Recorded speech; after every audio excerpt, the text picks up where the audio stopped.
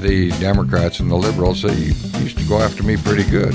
It never bothered me. That's their job. But when my friends, people from my party, my persuasion, when they turned on me, it just crushed me. Former U.S. House of Representatives Majority Leader Dick Armey. Today on Now I've Heard Everything, I'm Bill Thompson.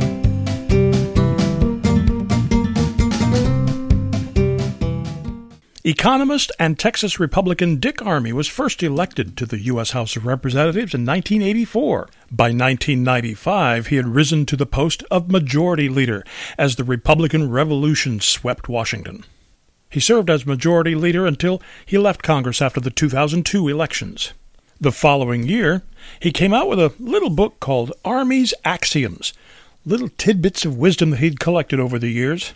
And even though this interview is 18 years old, you may yet find a little bit of useful wisdom in it. So here now from 2003, Dick Armey. It's a lot of fun. It's subtitled 40 Hard-Earned Truths from Politics, Faith, and Life.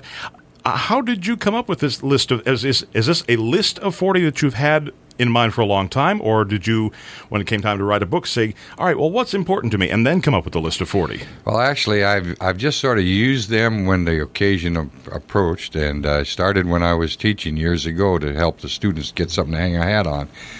And I got to the point, after I was majority leader, that people would quote me, and other people say, you ought to write these down. Then finally I decided, well, maybe I ought to, but I couldn't remember them. I couldn't just sit down and say, so I got in the habit for about 3 months. Every time I said one, I'd take out a piece of paper and write it down. Or I'd put a note on my handheld just to remind me of that axiom. Mm-hmm. And finally, all of a sudden, started collecting them. I had over 40 of them. Now, do Texans just have a greater natural knack for coming up with these? I mean, I can't imagine somebody from, bless their hearts, Vermont coming up with a list of 40 axioms. Well, these sort of colloquial regional things, I think there's a lot of color in just about every region of the country, and they say, I don't think that it's fair, but they say that Texans are a lot full of it. Maybe there's something to that. I don't know. Well, if I may, respectfully, I think what you're full of is a lot of wisdom in here. I mean, there's some real truth and guidance. And this is not, I have to confess, when I first got this book, I worried, oh my gosh, this is going to be such a partisan book. But there's no partisanship in this book. No, I had an agenda and 2 hidden agendas. My agenda was to take serious subjects and treat them with some kind of good humor. When I did my textbook on advanced microeconomic theory, a reviewer said that I had humor with relevance. And I thought that'd be a fun thing if I could do that. And so to the reader, I'd say, hey, these are lessons I've learned in the context within I learned them in my life. Maybe you can find something there for you. That was my agenda. My 2 hidden agendas were, 1, to just make a gentle persuasion for the Lord without being preachy or pious, and then 2, to maybe demonstrate to people that retire from high office, you can write a book and it can be a good selling book without trashing your former colleagues. So I was very purposeful in not being unkind to people in this book. My objective was nobody should lay the book down and say, gee, I'm sorry what Armey wrote about me. And I hope I did that. I mean, there's just no need for that stuff. Well, and also, with all due respect to Ann Coulter and Joe Conason and Al Franken, so many books that claim to be political books are nothing much more these days than name-calling and vilification and dragging people through the mud and slinging mud at them. We don't need that anymore. No, I don't think so. Now, I do try in several of the axioms to try to at least say what I think are the differences between the liberal and the conservative philosophies and behavior patterns. But I try not to tag. Now, for example, I did kind of rag on Charlie Rangel a little bit, but Charlie Rangel's a good sport. He gives it and he takes it, and I knew when I wrote these kind of raspy things about Charlie Rangel that, hey, Charlie, you'll get a chuckle out of that. He'll say, good one, Armey, and come back to me later, and that's fair enough. And he'll be sitting here with his book next year. So, but it's not like I would be willing to bet that Charlie would say, well, Armey never said anything unkind about me. He just kind of ragged on me a little bit. Well, actually, let me ask you about a couple of Armey's axioms in here. Let me start with number 1. Is there a reason that freedom works is number 1? Well, I hold freedom as the most precious gift, other than our salvation and, of course, deliverance from our sins and forgiveness. But that which differentiates us from dumb animals, the Lord God Almighty gives us freedom. We have the intelligence to understand the wonders of the universe and the freedom to modify it for our purpose. Freedom works, and works in every aspect of our life. It is so precious, and it needs to be cherished. I say it's the duty of governments to protect it, and it's a privilege of individuals to cherish it. So I guess I would say it is my highest political value. But all others, all the rest of the 39, all stem from that, don't they? Yeah, they do. I mean, I hope they all come back. Later on, I say, for example, if you love peace more than freedom, you lose.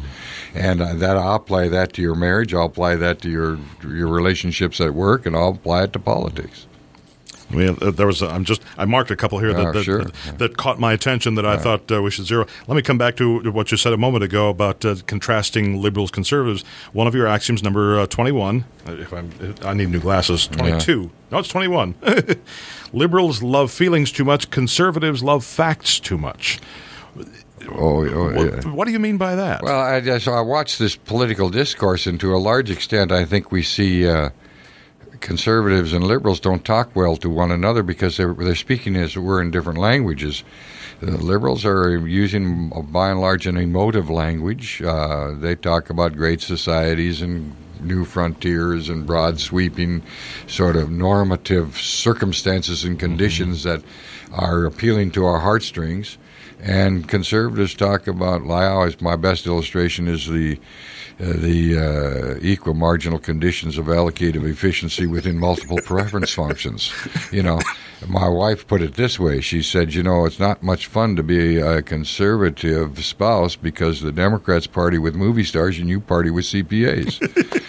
So to a large extent, we don't talk to it. I think conservatives need to be more in touch with feelings, and I think liberals ought to be more in touch with facts, and I think we would then be able to talk better with one another. Liberals are from Mars and conservatives are from Venus? That kind of there's thing? Something like that. One has to be very careful in this politically correct word to make sure you don't say anything too clearly. Well, and that's one of your other axioms. I may not be able to find it right off the top of my head, but the liberals are afraid that help me out with this. Okay, the conservative is afraid the public won't understand, and the liberal's afraid the public will understand. Yes. One of the things is sometimes it seems harsh, but as I wrote, like I talk, I say nothing that I don't believe to be true. And conservatives are just haunted, well documented, everybody acknowledges. Conservatives are always haunted by the fear that the public won't understand. Well, the liberals are, frankly, equally afraid the public will understand, and that's why the liberals get their story out early and get it out, in unison, and because they cannot afford the public to understand. They'll slam the door on people that don't share their politically correct point of view, and, of course, the most quick graphic example are black conservatives in America. They're shunned, they're ridiculed, and they're demonized because they're not thinking right. And they don't want the public to understand from a Thomas Sowell about his research on the black American experience. In fact, one of the stories I tell in the book, and I really heard this, was Thomas Sowell has nothing in his life's experience that qualifies him to speak for the black experience in America. And I'm sitting there saying, what? And the guy saying it is whiter, more light-complected than I am. So it's just a matter of shutting down people that are going to speak differently. Well, I gather your book is not just for politicians, though. I hope it's not. Yeah, obviously, you got two things. A lot of people are intrigued by these kind of political war stories. And if I'm illustrating the point out of my own life's experience, 20 years of it was in public office. Mm-hmm. But it is my invitation in the preface and my hope for the reader that maybe you'll find something here that applies to you in your life. Maybe it'll be helpful to you. The points I make about insecurity, 90% of all the mean and harmful things I ever did in my life, I did while I was feeling insecure. Or if you can find a way to eliminate the insecurity, you might eliminate the meanness, and you'll be a better person for it. Then I tell how I got rid of the insecurity from my life. By accepting Jesus for my Savior. It worked for me. It might not work for somebody else, but it did make me, as George Bush 41 would have said, a kinder, gentler person.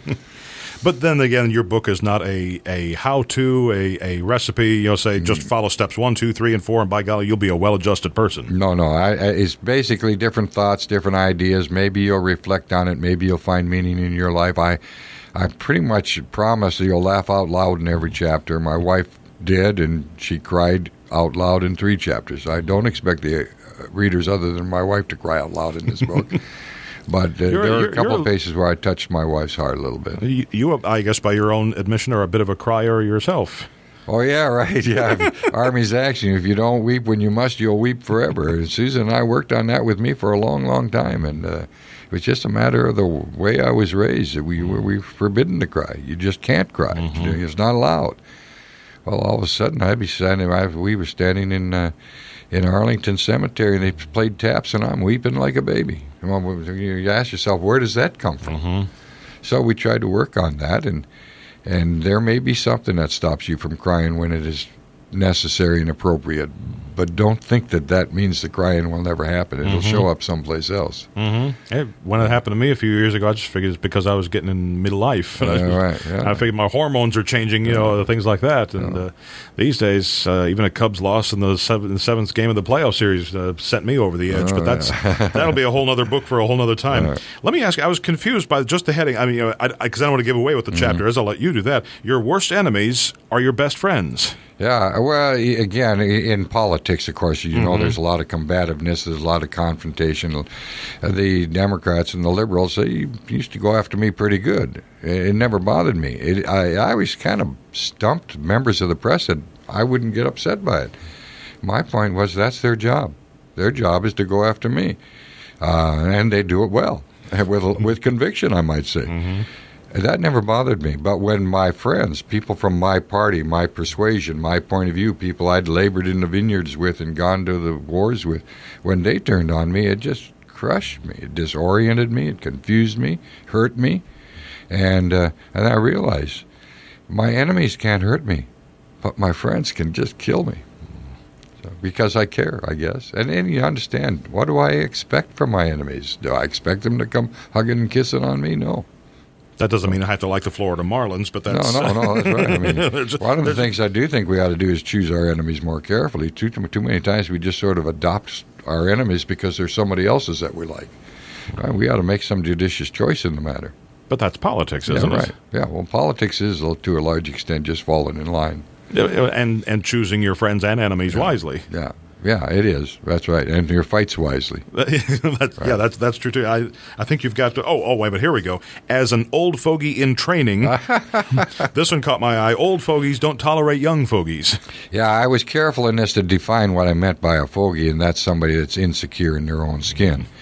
I actually learned this one way back when I was a professor at the university. The old tenured professors would not put up with the young. But to a large extent, that which we see as intolerance from the old fogies derives out of the insensitivity that the young people do have to their mores. Look, this has been my vineyard. I've worked here for 20 years. I've been comfortable here. I've been home here. Now I got this young Turk coming in here and telling me we got to change things. It's going to make the old fella insecure. It's going to threaten him. It's going to make him feel unappreciated. Mm-hmm. So he's not going to be very tolerant of it, and he'll lash back. So I guess I'm saying is, hey, if you're the bright new guy with the great new ideas, well, be gentle. Just bring them along and help the other people to appreciate, hey, I love what you've done all your life. You've been good in your time, and I got some things. Maybe we can add and build a little on what you did. And there might be a possibility the young fogey could learn a thing or two from the old fogey. You surely can. Yeah, absolutely. Yeah, you can, if you just have a little bit of time. But to a large extent, when we feel set upon, it is oftentimes a consequence of our own action. I think I make a point in here. You feel like the world doesn't understand you when, in fact, the problem is you don't understand yourself. Do you feel freer to say these things now than you would have felt when you were still in the house? No, I just feel freer to write them and put it out in a book and expect to get royalties from it. I've always had a reputation for being pretty direct and outspoken. I don't really know any other way to be. I hope I've been kind over the years. I've tried not to be unkind. But, no, I've been fairly willing to say most of these things In fact, when I retired from Congress and they gave a dinner to, I guess, celebrate the fact I was leaving, they had quite a few axioms that were sort of run on a screen. So I've said these things pretty directly for quite some time. I just would say to people, look, I promise you'll laugh in every chapter. I hope you'll find a lesson, something worthwhile. I'll certainly give you something to think about, and I'll guarantee you'll read at least 2 chapters that'll make you uncomfortable.